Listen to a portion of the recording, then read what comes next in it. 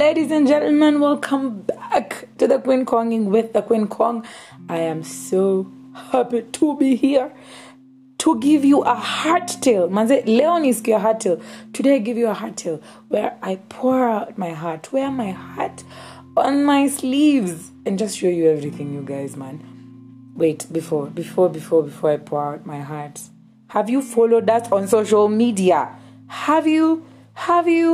Man, we are still on Twitter at Queen_Konging, IG the Queen Kong, and Facebook Queen Kong. So make sure you follow all our social media handles so that you can keep up to date. Bado sija post. I've not been posting lately, but let me tell you, hot things are coming your way, but not as hot as this story, you guys. Hey. Today I'm coming with a hot one. Let's go. The year is the 90s, and we're living in Kariobangi North in one of the city council houses. And yeah, my friends, I have a friend. This one particular friend is who I'm going to focus with. And she had many names, but I'll choose one that sounds more like her. One that, it just describes her holistically. Okay, not holistically, but like, it sounds African enough, and yes, it was her enough. So she was the first light-skinned girl in our hood. So kwetu, kucheza na mchanga, whatnot, hey, us guys were not like light-skinned or anything. And I genuinely think it was the effect of the mchanga. But anyway, she was light-skinned, the only light-skinned girl in our hood. So we called her Ayela. So Ayela is like yellow. So, when someone is light-skinned, we call them yellow. But then now, when we slang it, it's Ayela. Ayela, it has a nice ring to it. Don't you agree? Everyone say it with me, Ayela. Yeah, so Ayela is my friend. And I remember her as a child, as a young girl, when we were all children. She was straight as an arrow. She did not have calves. Baby, that chick, you guys, was just light but had no calves. Straight like this, shwa, as in number 11, that one. And then she used to wear sweats all the time. Like, mikono ilikuwa full, and she used to pocket 24/7. And she used to wear sweats. She used to live with her grandparents, who are our neighbors. And her mom would come every once so often. Let me tell you guys about Ayela's mom. That woman was beautiful. Beautiful. She was a goddess. I remember her, and I can only think because Africa had goddesses. Mama Ayela was a goddess. Yani, her body was first of all carved nicely. There's this reggae song about a black woman. What's a black woman now? Richie Spice. That one. Yeah, so she's the woman that is being described in that song. She's so curvy. She had a small waist, then her hips bulge out, and then she used to wear long skirts. Imagine, interestingly, that's what they were so long because down there, and they were body hugging, so they would show her body nicely. She was beautiful. But I think the reason as why I speak to her so highly is because she used to come with sweets. Every time she comes, she'd come with candy, and like, so not my boys, but like, yeah, it was like the best part of her. She used to come with, so she never used to come often, but every so often she'd show up. So fast forward, we're growing up, and in class 7, Ayela loses her mom. And I know she never used to live with her, but of course, that's a huge void. We say the one sure way that we know our hearts is going to be broken is through our mothers. And her mom passed on. It was such a sad thing for her. She was going through a lot at the time. And at the time, I remember I was older than her. I'm still older than her. She was in like class 7. I was in like Form 1 or Form 2, somewhere around there. And she was so sad. I remember she died over the holidays because I remember I was home. And it was so sad. Then fast forward, she continues in school and then goes to high school. So you guys know in Kenya, high school is obviously a boarding school. And she went to this school now that had this, it was like a notorious girls' school for all the girls who've been expelled from every other school, and like 90% were from Nairobi. It was a school in Shags, but 90% were people from Nairobi. So she went there.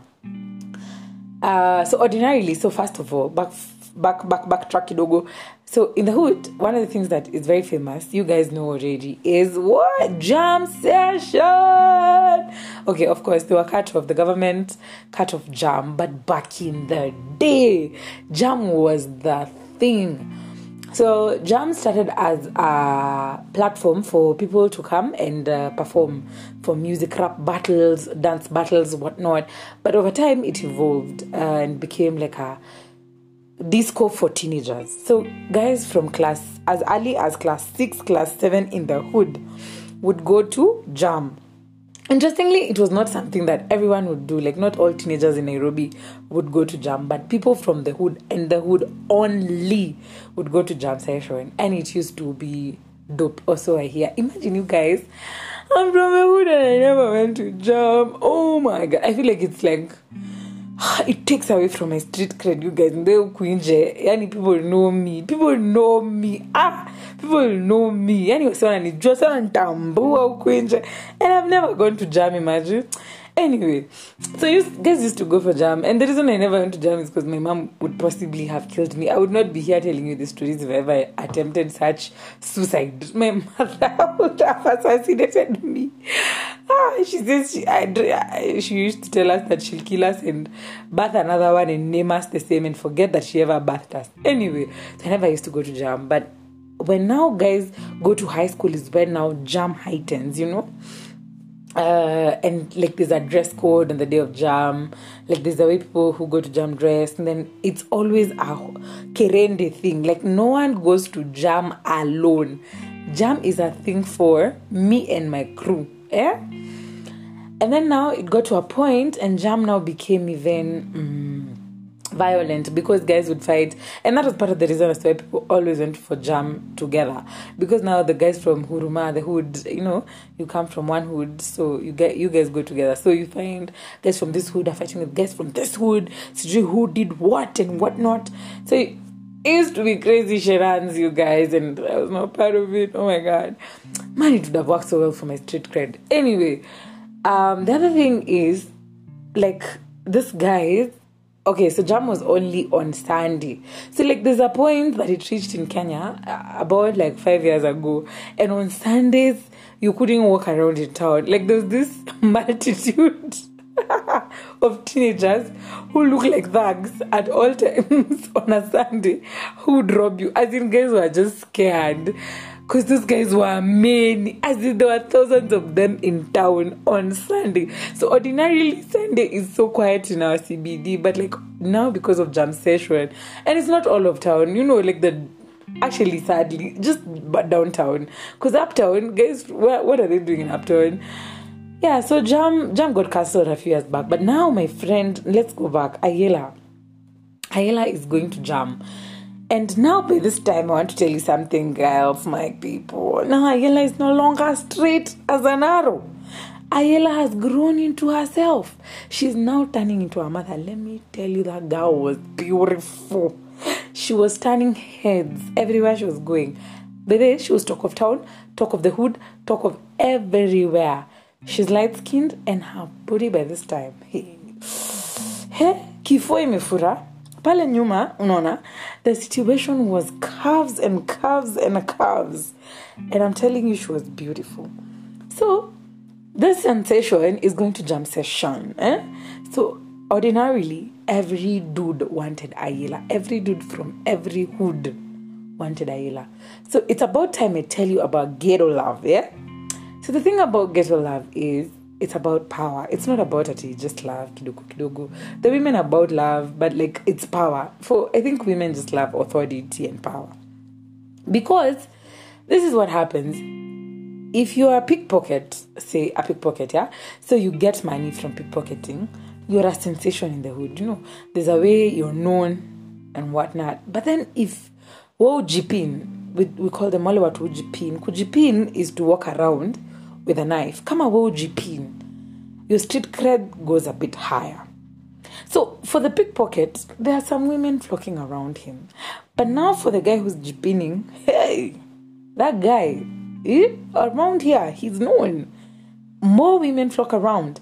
But then now there's one on top of him, the one who carries a gun, who owns a gun, has access to a gun, can get a gun if he needs to go for mboka.